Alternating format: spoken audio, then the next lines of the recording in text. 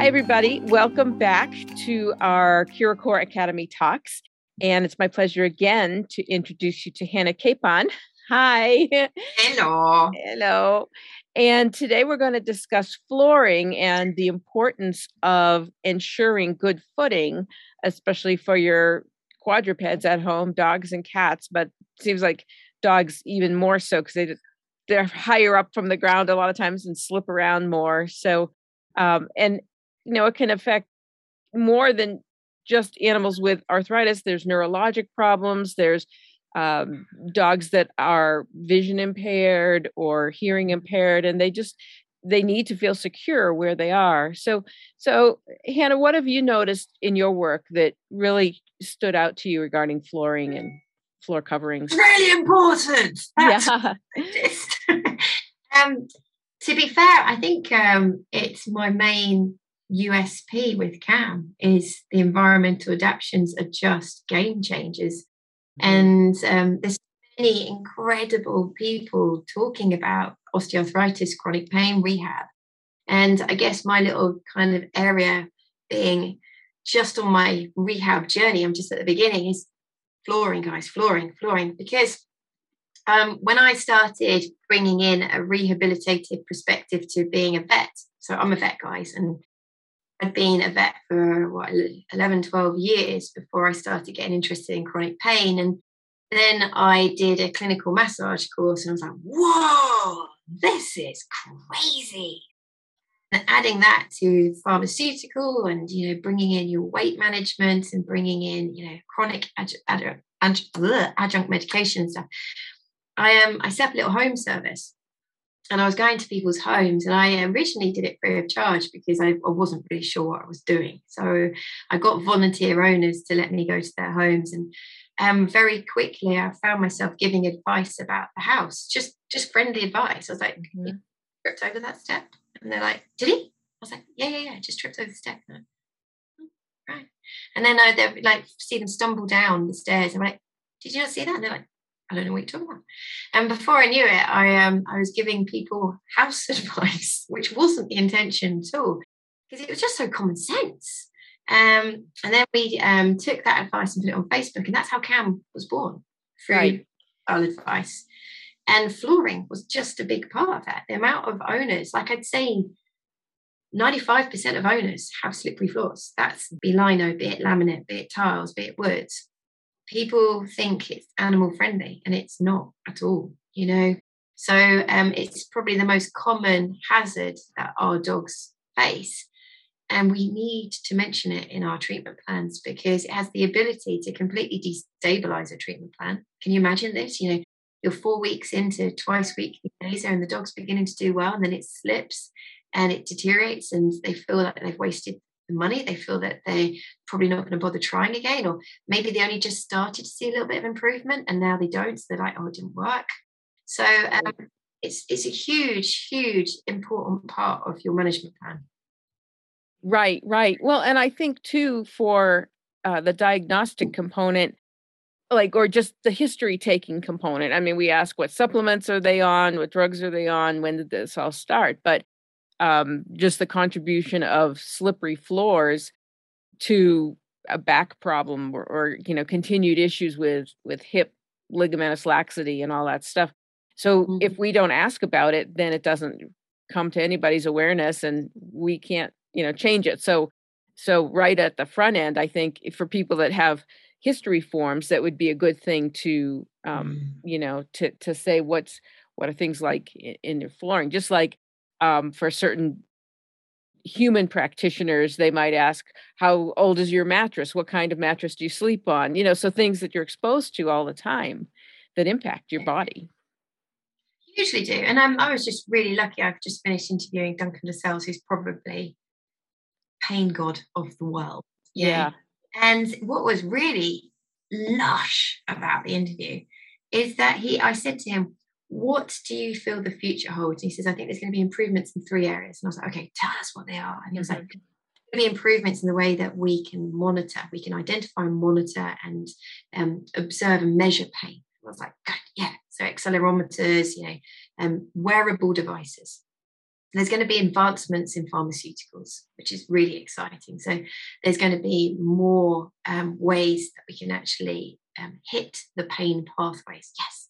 And he went, and I think we're going to have a greater understanding about other ways we can influence pain, such as their demeanor, reducing their anxiety, improving sleep. And I was like, yes.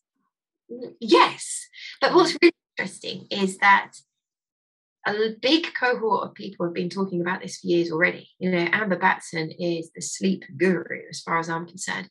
And she's been lecturing about the importance of sleep and pain for a long time. So it's funny that you've got all these different excellent areas of pain management. They go, oh, what are each other up to? But yes, so back to the point. If you've got a hazardous environment and it's going to create anxiety and fear, these are going to be negative emotional states, which is going to make the pain worse. So that's one aspect.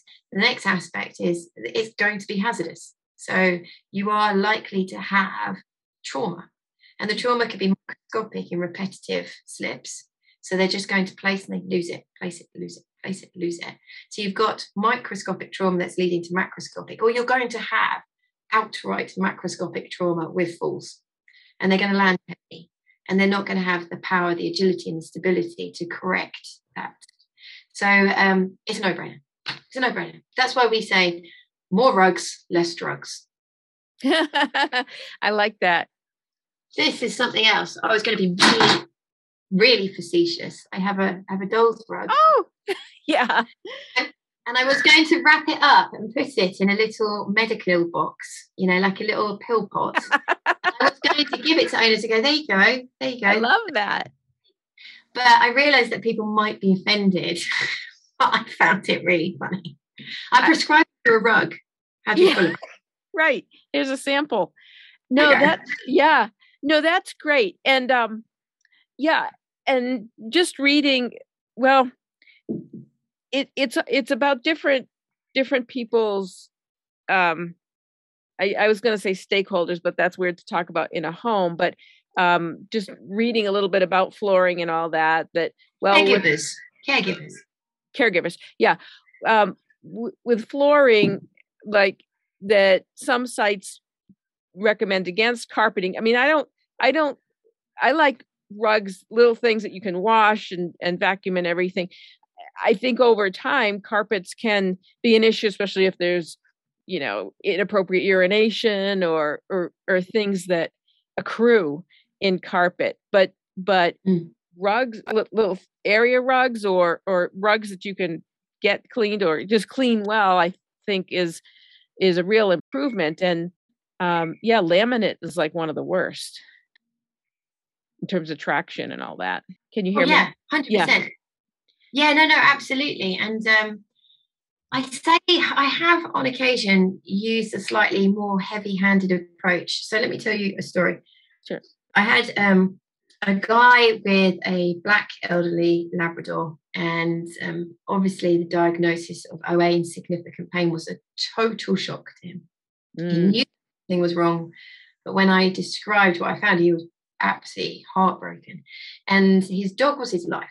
Yeah, everything about the dog catered for. But he'd moved into a bungalow for the dog. It was a bungalow for the dog. And he'd made it beautiful. And he had just laid down a parquet flooring, $3,500 parquet flooring. And I went, well, so you're going to need to get some rugs and some runners. He went, oh, I can't, excuse me. No, I've just had that floor put down. You know, it's $3,500. It's just been furnished. And you're like, okay, just said to me that you'll do anything for you're not going to put a rug down. Are you for real? But you really have to show owners. And so what I ended up doing is collecting video clips, and a really good video clip of an overweight pug without clinical problems, according to the owner, walking across a laminate floor, and you just see its back foot never having full traction. It places weight and it slips away. But the dog just gets on with it, because what's he going to do? It's got to get on with it, hasn't it? But I've got an array of clips from that all the way through to a dog that sat in a doorway that won't go on it. Yeah. I'm not going on it. Right. You know, you do have to give them kind of a visual. You have to explain it. And it is really worth learning some lingo of why they struggle. So they're weak, they've lost agility and power to correct any slips and trips, but they've also lost these proprioceptive capabilities. So their placement is likely to be poor. So they're going to weight bear, they're going to transfer weight onto that limb in a slightly wrong position. So it's more likely to slip, and they've not got the ability to bring it back. So that's going to pull some soft tissue, and you're just going to magnify the pain. And owners start going, okay, yeah, I get that. But if you just say, put rugs down the window. Yeah. Right. Well, and then like from my osteopathic background perspective, then it's not only the feet and maybe the hips, but it comes back to the back too, and the neck. And so they're kind of walking like this. They've learned to keep themselves together really stiffly, but that's no good. That's not healthful, and just worsens all kinds of things. So, but from a palpation perspective, I think especially dogs with hip problems, and they have ligamentous laxity in that coxofemoral joint, that they're slipping. I mean, maybe that pug too, they're slipping out like that. And so they hyperactivate the internal muscles, the gracilis and the adductors.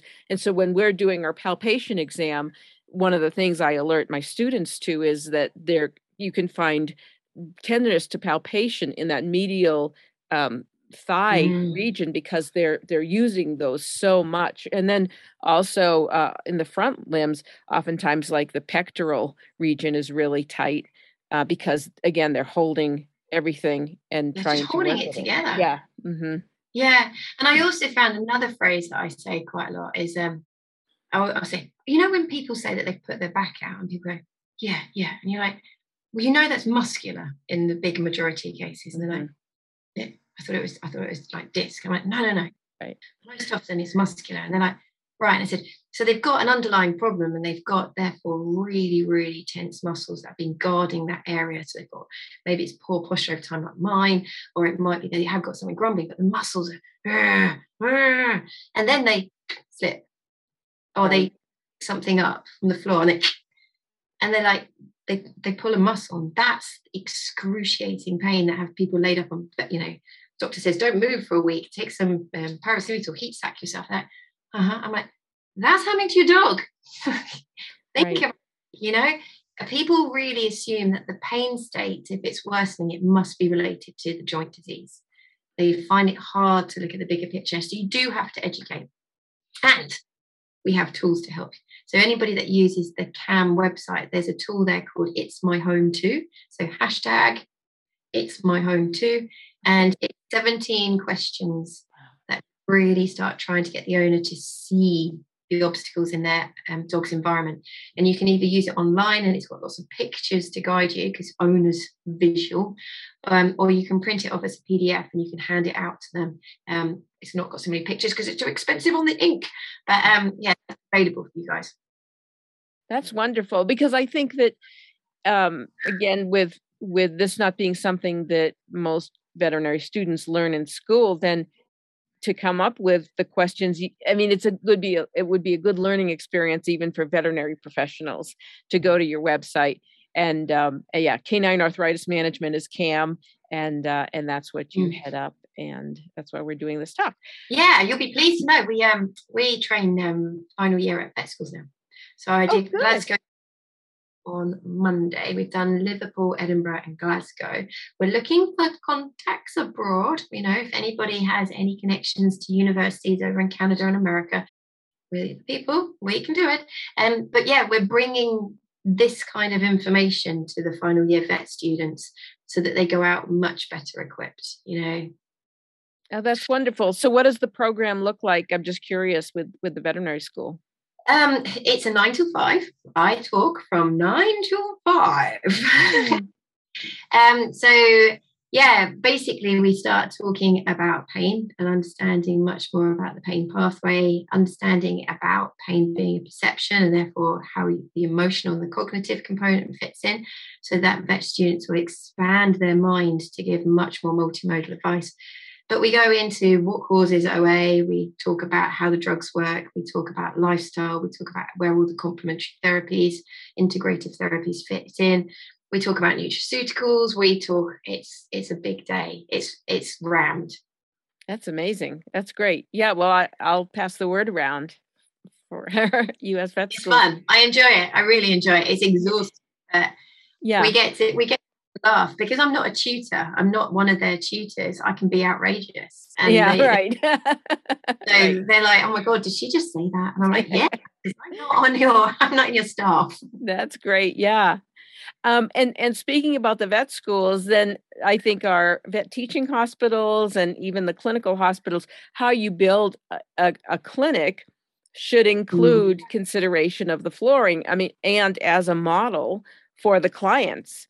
And I know when I taught at Colorado State University that those the janitorial staff in the evening, because I would usually do my acupuncture treatments after hours when it was calm, but they would polish the floors for hours, and there was one small hallway that seemed to have more of a rubberized flooring, and that was when they were doing neuro exams or something. But these poor dogs, they'd try to hug against the wall so they wouldn't slip, and people just didn't understand. But here's the students are learning, this is how to keep a clean place. And so since then they've changed some of the tile, but it's still tile. But I think, how do you keep it the cleanest possible without having enormous laundry bills from little, area rugs and things? Mats,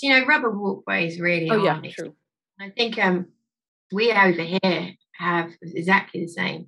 But there are vets that are realizing this, and they're either going for low cost adaptations, which would be buy a load of yoga mats, cut them in half, roll them up, and have them in the waiting room so that at least that dog's got traction in transitions. Yes. And then he can lay on the mat and at least he can get up. It's just a little bit in the right direction. They should be available in every consult room. There should be rubber mats in the consult room. Personally, I don't use the table anymore. I push the table and I work on the floor. In every kennel, it should have rubber matting. That dog's vulnerable. They're coming around from a sedation or an anaesthetic. There should be slings available within these. So if you can see that they're going to be a little bit skinny, then get a sling underneath and just support them, stabilize them. You wouldn't put a child on a bike that couldn't ride a bike without stabilizers in a concrete park, would you? You wouldn't. You just wouldn't do it. So why do we think dogs? So I think we can step in the right direction, but we've got a product out of here called Paw Safe. It's a commercial company that's they've got a line that's got really good traction in it. It's they sent me a sample and I did yoga in fluffy socks on it, and I was pretty solid on it. It was okay. So some vet practice have looked into now using that instead of going for shiny.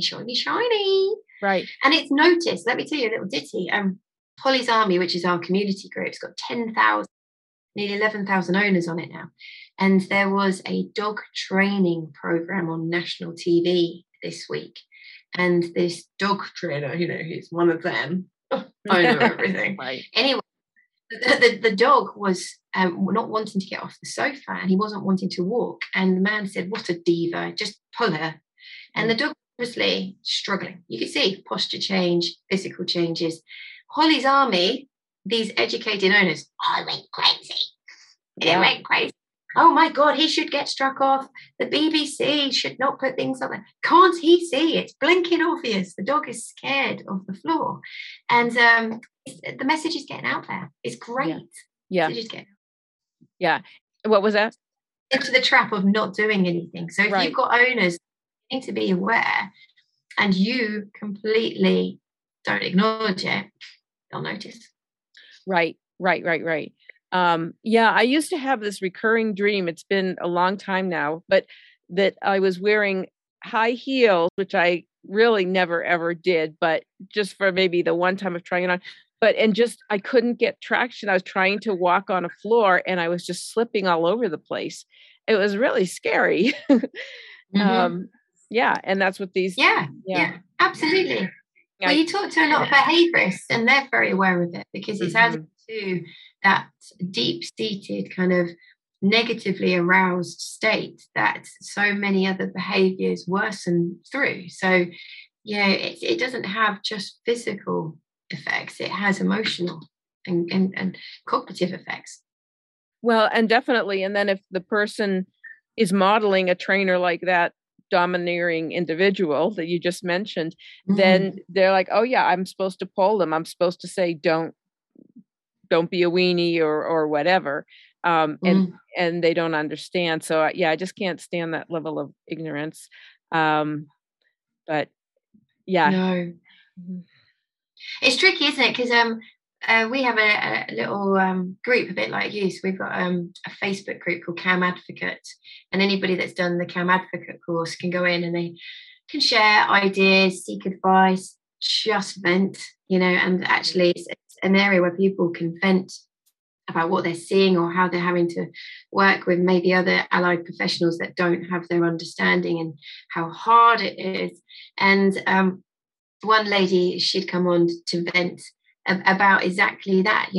How can people not see the signs of pain and distress? But some people don't, sadly. And I ended up saying, we've got to be grateful for what we do have, in that we've got definitely a movement towards people that do understand it now. There's a collective, the volume of us is growing.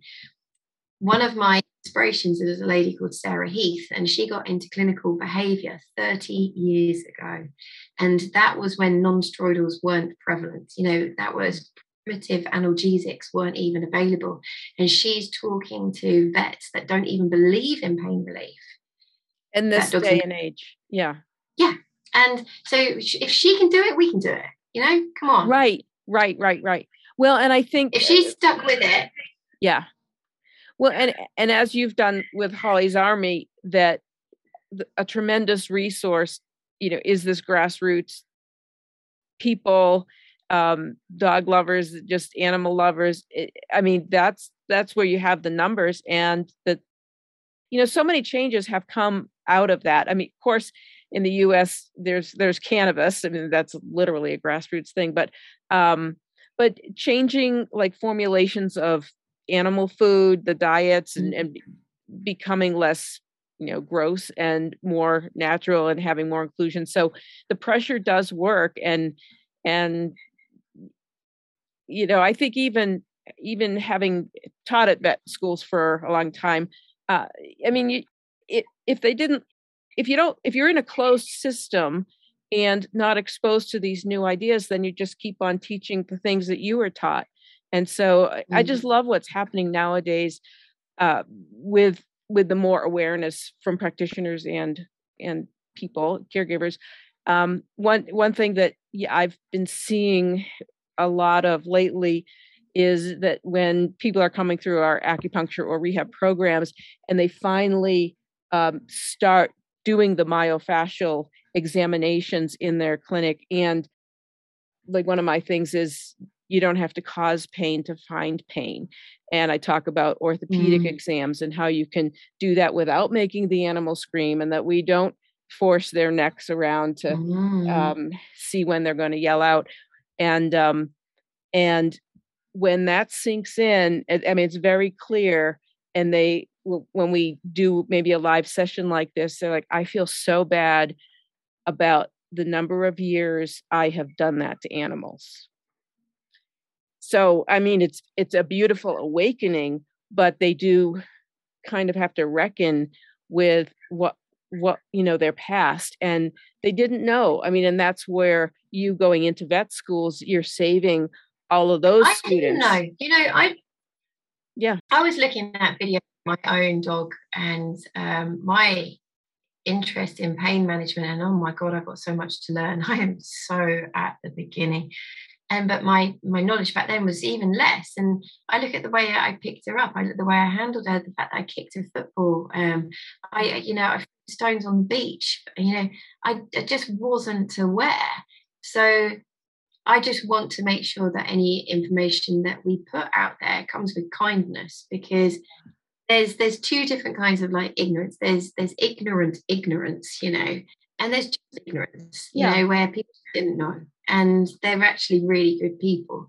So we have to put it out in a really kind way. And in many ways, it has to come out in a very passive way. So that's why we have these tools and they're well branded. We know that people buy into branding. They get confidence. If there's a continuity of color scheme, font, the layout, you know it with your own branding, it gives people reassurance. But it's a gift. It's being given for people to take in their own time. We're not forcing it. We're not telling them. So that's just another tip, you know, passive giving of information and letting people kind of figure it out is quite a nice way as well. Or you go for the proper blunt, which is what I've had to do sometimes, is you'll get used to the sight of rugs, but you won't get used to the loss of your dog. And I've said that probably about 2 or 3 times. Wow, that's great. Because it's true. Put those rugs down for a period of time and they just become part of the furniture. They're there, aren't they? Oh, but the heartbreak will stay with you. Right. Oh, yeah, absolutely. I know. So my mother had lived at my house for a period of time, and the area where she lived, I did have it's wood look porcelain tile, so it has some traction to it. But I don't have dogs. I have cats, and they do pretty well. But her thing was little rugs that she would put around for her cat. And I mean, in my living area, I had like bigger Oriental rugs and stuff, but she would do these little rugs, and it wasn't really my color scheme. And so then she broke her, she fractured her pelvis because she just kind of felt faint, and she went down on my hard porcelain tile and fractured her pelvis, and then went to rehab, and then is now in a nursing home, and she's doing well, and she walks around. She's like that most highly functioning person there. But still, so number one, the hard floor was not good for her. But, you know, so I think there is, like, when you have an older person in the house, and if they would be in a wheelchair, then that's probably something that you can discuss or whatever. But anyway, so when she moved out, then I took out all the little rugs, and I just had it bare for a while. And then I thought, you know what, the floor is pretty cold. And so now I have almost every bit of that area covered with these very colorful area rugs that I can put into the washing machine. Like, so there's multiples. They're all like, it's almost like a full carpeting, but I can pull up each piece and wash it. And I got this company that makes these great colors. And so I have one room with like a deep purple, and then I have kind of like a coral, like that color, or, you know, it's just a really pretty orangey pinkish, and then a really nice teal or blue green. I mean, it's just so much fun. And they feel great to walk on. It's not just the usual sort of bathroom mat rug kind of thing, but they have these little loops. It's a great company. They have a rubber backing, and I'm just enamored with it. And it just changes the color. It changes the feel. Yeah, you have to be very positive about it. And kind of gives them all the pros. So in my house, I ended up having roll-up runners. So it was more of like the Hessian-y, kind of hempy, kind of woven. But the good thing about that is when I'd go and stay with my parents, I could roll some of them up and I could take them with me because they had wooden floors everywhere.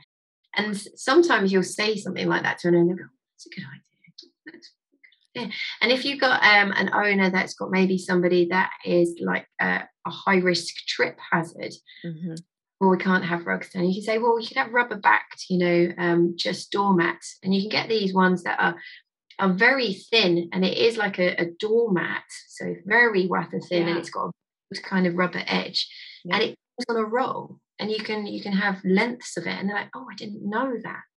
So it sounds daft, but you have to be ready to coach. It's counselling. At the end of the day, it's counselling. You know, don't give up is what I'm trying to say. I, at one point, used to carry samples with me.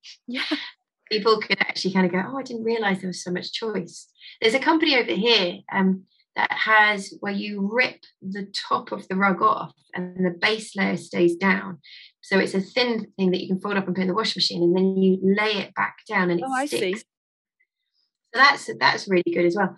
But I think I just want to stress that it makes a difference. So I'll tell you a story about a little dog. She was called Millie Lats. They were South African, and they I went in, it was a white terrier, and I couldn't touch them. It was so painful, couldn't touch it. And so they're thinking, oh my God, what am I going to do with my time? I've got to give them value for my service. So we did a house inspection. And as we were doing house inspection, it came out that the dog had a thing for pigeons. And I was like, oh, that's interesting. What do you mean, a thing for pigeons? She said, well, you would never think she was in pain because she runs from one side of the house to the other and she smashes into this glass door trying to get the pigeons at the end of the garden. I'm like, right. Did you ever think to stop that? But because they could, why would a dog ever do that when they were in pain? Why would they do that? Because it will create pain.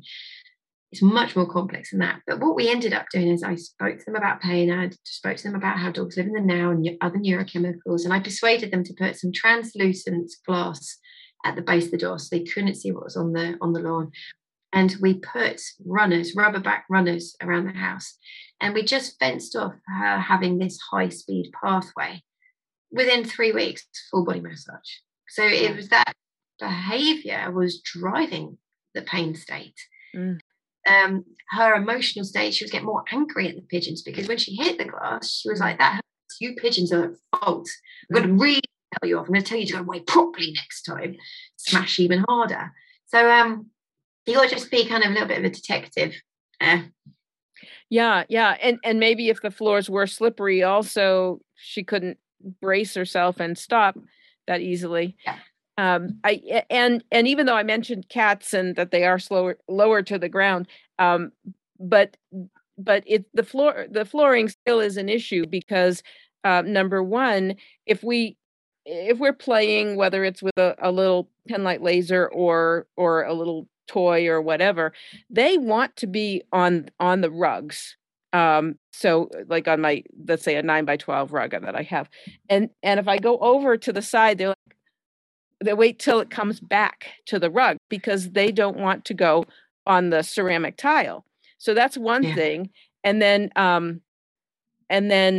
there's when they do what I call crazy cat and they just go berserk and run and meow and go the zoomies or whatever people call it. But if they do hit a patch of floor, then they're like, shh. And that's not good for them.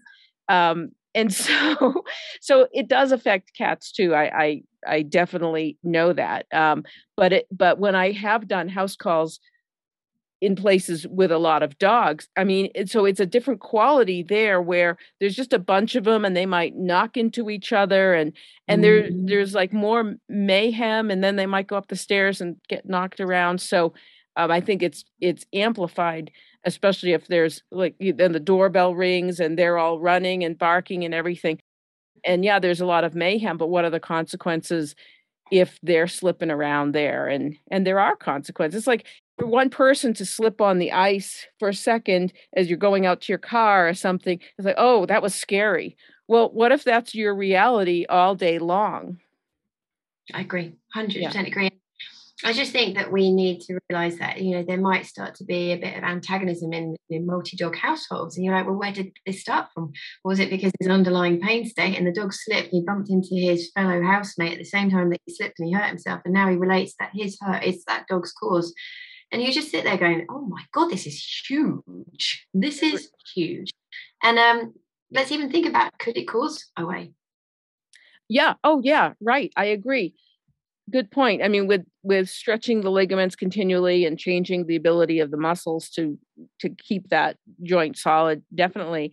And then another thing that I've noticed in practice is that if there is a dog for whatever number of reasons, and they do have some kind of a back problem and maybe spinal issue, maybe neurologic, like spinal cord, disc disease or whatever, then they can, like with your book, that they can start to be proactively standoffish and maybe even snap at one of the other animals to like stay away from me. And just seems like they know that they are vulnerable and they don't want to be knocked into.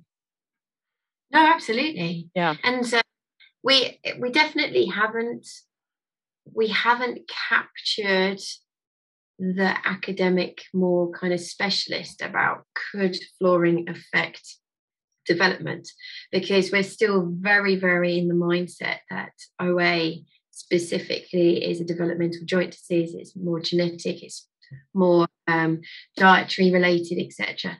But I really can't believe that we're not going to collect evidence over the next decade going to, well, there's a huge environmental component, because, you know, the joint, yes, is its formation, its morphology is going to be very genetically driven, but there are going to be outside influences that is going to affect the modeling. And if we've got abnormal joints, we're going to get away. So, yeah, nail care.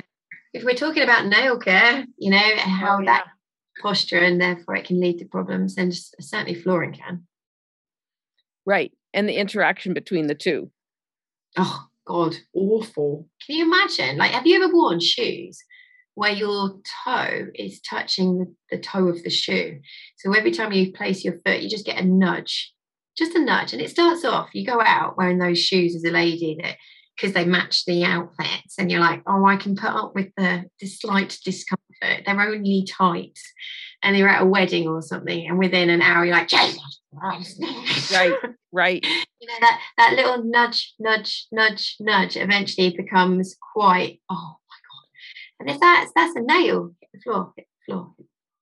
Yeah. Can you imagine how tender feet should become? Well, right. And then the compensatory thing is, if their nails are too long, then they start bending backwards, like so hyperextending, and then that's going to put a strain on the muscles, various muscles in various ways. It's going to impact their posture, and of course their steadiness and all that. Yeah.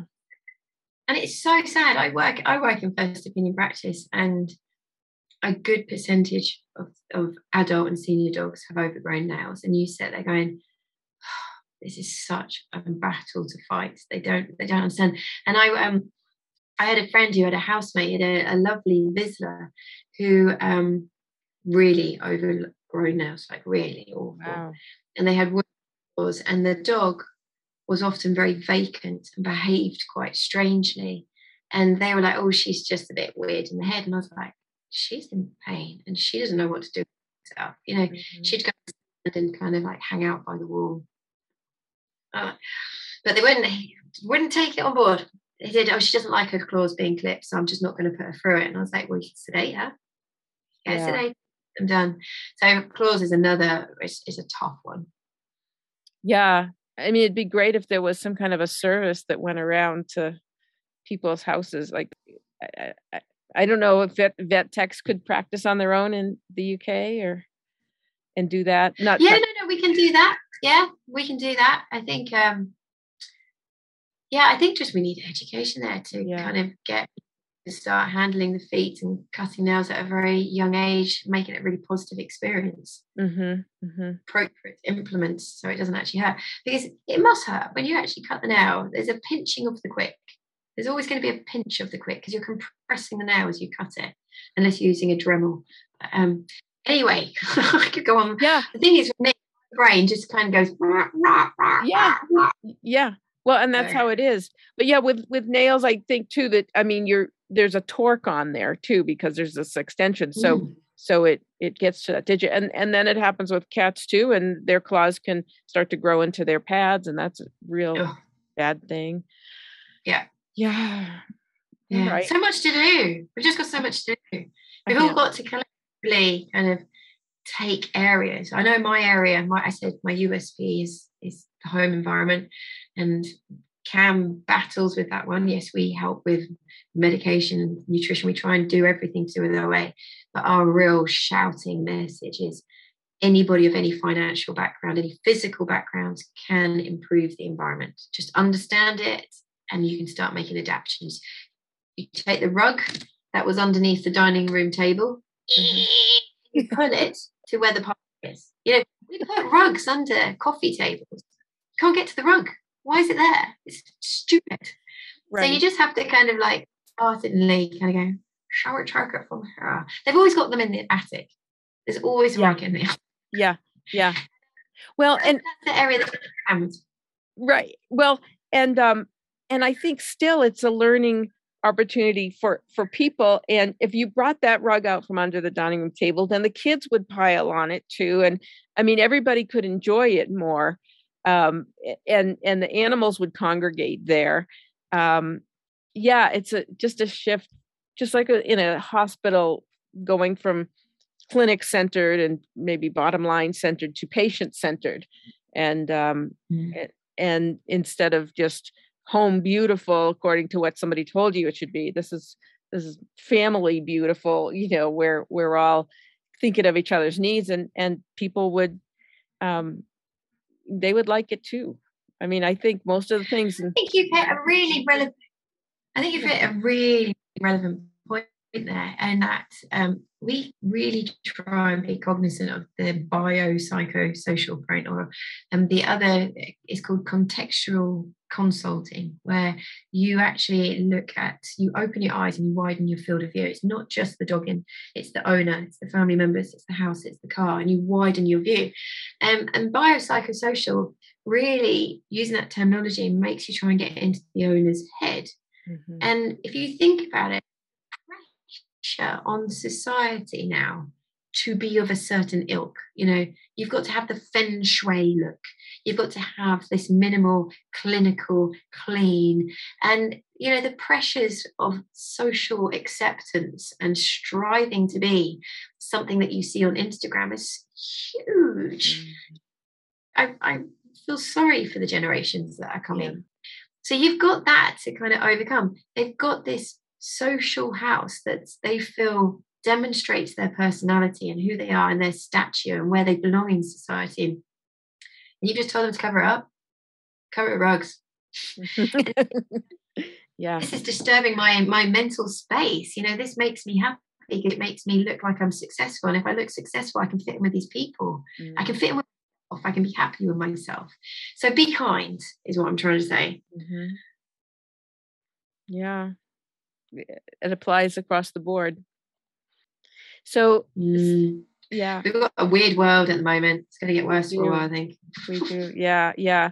But maybe there'll be a renaissance of comfort and I don't know, just kindness and, like you're saying, and we'll see. Wow. Maybe we should start a rebellion. Sure.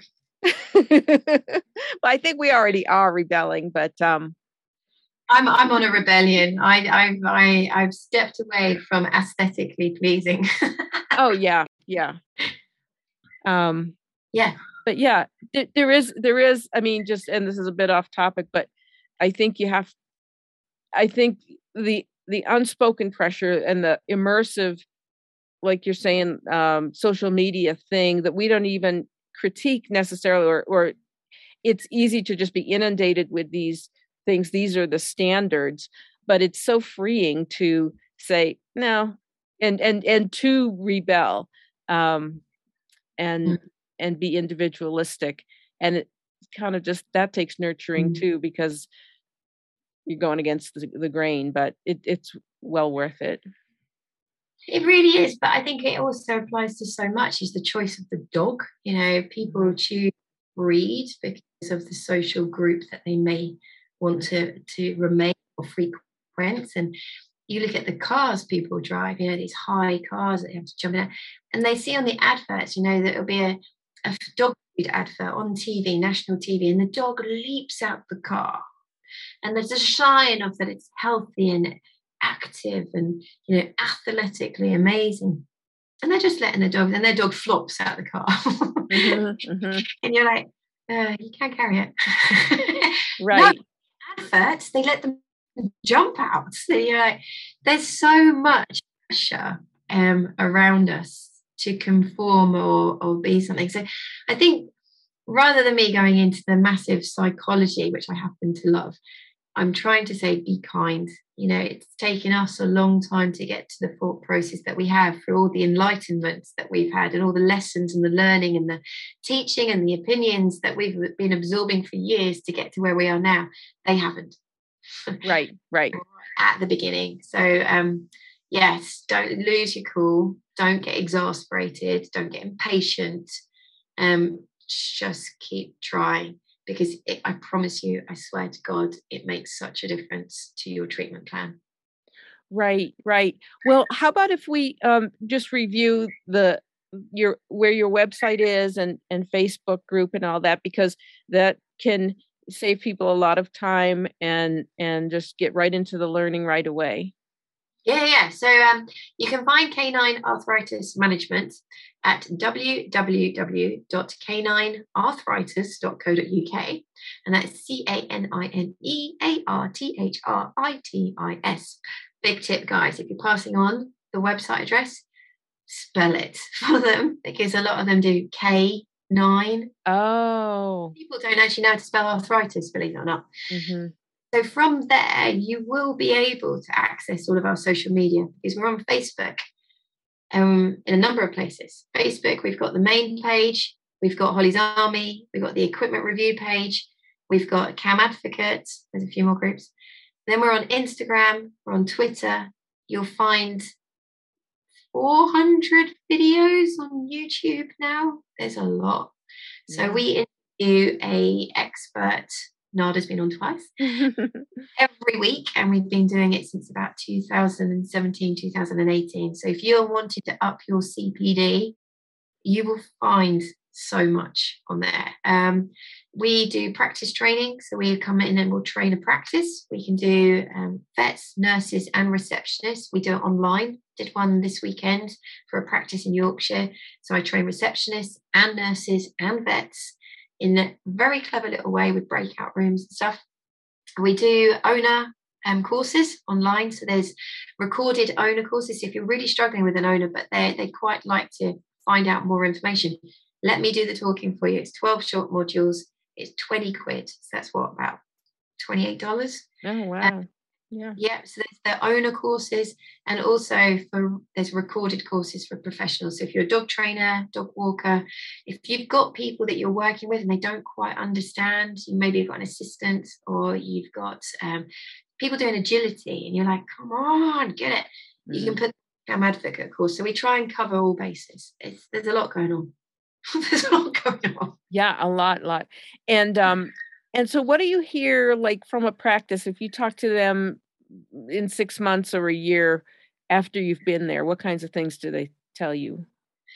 Well, at the moment, here in the UK, we've got a horrendous staffing situation, and there's a huge flux of vets and vet nurses actually leaving the profession, changing jobs. So we've learned our lesson. We've trained practices, and they've been really engaged. And we even had one practice go, well, do you know what? Our non-steroidal sales have gone up by it was 19%. Our food sales have gone up 50%. Our attendance to OA clinics has gone up 50%. That was within a month. Fizzles out. So we now offer a coaching package. So after they've done a training, I see them at the 2 weeks point, 6 week, the 10 week, and 6 months. And I've just got a group of practices. We're on 10 week, and I had a meeting this week, and they're like, we've done this, we've done that. And I'm like, whereas if they didn't have that coaching, I think it would fizzle and they'd go back to bad habits. Yeah. Well, and I would bet that that's a similar schedule to when you're educating clients about new approaches, or you're implementing some kind of integrative therapy or other, that you want to see them and just do these check-ins and just get them used to this new way, so it's more deeply ingrained. Yeah, 100%. And what do they say? You've got to see it, hear it, do it, or something. Yeah. I think all of these old wives' phrases really illustrate that for decades, for millennia, we've struggled to get people to change habits. Habits are really hard to break. It's like it would be easier to push a boulder from standstill than trying to have the boulder coming towards you and you push it. And that's what you're doing with people that have routines and habits. The boulder is coming at you, guys. You have to stop it first, and you got to then push. That is hard work. So don't expect people to just buy into it instantly. It's going to take repetition. Yeah. Well, and then I just had an image of one person trying to stop that boulder, but then if you have your army and everybody's there, that just I just think that what you're building is making so much of a difference. Even the practitioners, even the Army members, their lives are probably happier. Yeah. Too. Well, within Holly's Army, we've got a group of dog owners and canine professionals. There's about 30 to 40 that have had private training from me and the team, so that they are very enlightened owners, but they're still peer-to-peer. That they're an owner talking to an owner, and there's definitely a really big opportunity to impart information, because there's no white coat effect. They're not being told off, because it's owner to owner, and it's a really good place for vicarious learning. We have a lot of people that maybe they've lost their dog and they all pipe up and go, well, I've just said goodbye to Benji, and I've loved being in this group for the last couple of years. You've never seen me, but I've listened to every word you've said, so thank you. So, if you're struggling, pushing your owner into a forum situation that's supervised is another way to kind of get a passive offloading of information. Right. Well, and I think that thread of kindness and acceptance and encouragement makes it a warm environment, so that they can feel safe there as well. Yeah, really is. Like, we really don't let any product recommendations. If somebody is spouting something that's got no evidence base, we're like, come on, no. We even, the Canvassadors, they will do a little bit of research into who the person was, and we've found companies who are portraying themselves as an owner to recommend their products. And the Canvas is like, they've mentioned that a couple of times. Let's just go and find out who they are. And they just hunt them down on Facebook, and they're like, actually, that person works for that company. And you're like, oh, don't mess with the Canvassadors. Right. They'll dig you out. No, that's good. And that just improves that level of confidence and security and trust in the group. Definitely. Mm-hmm. Definitely. All right. Well, good. Well, I hope that we can enlighten some people's minds about flooring and other issues when we put this out. Yeah. Thank you for joining me again. It's always wonderful to see you. It's always wonderful to see you too. Thank you. Take care, Nada. All right. You too, Hannah.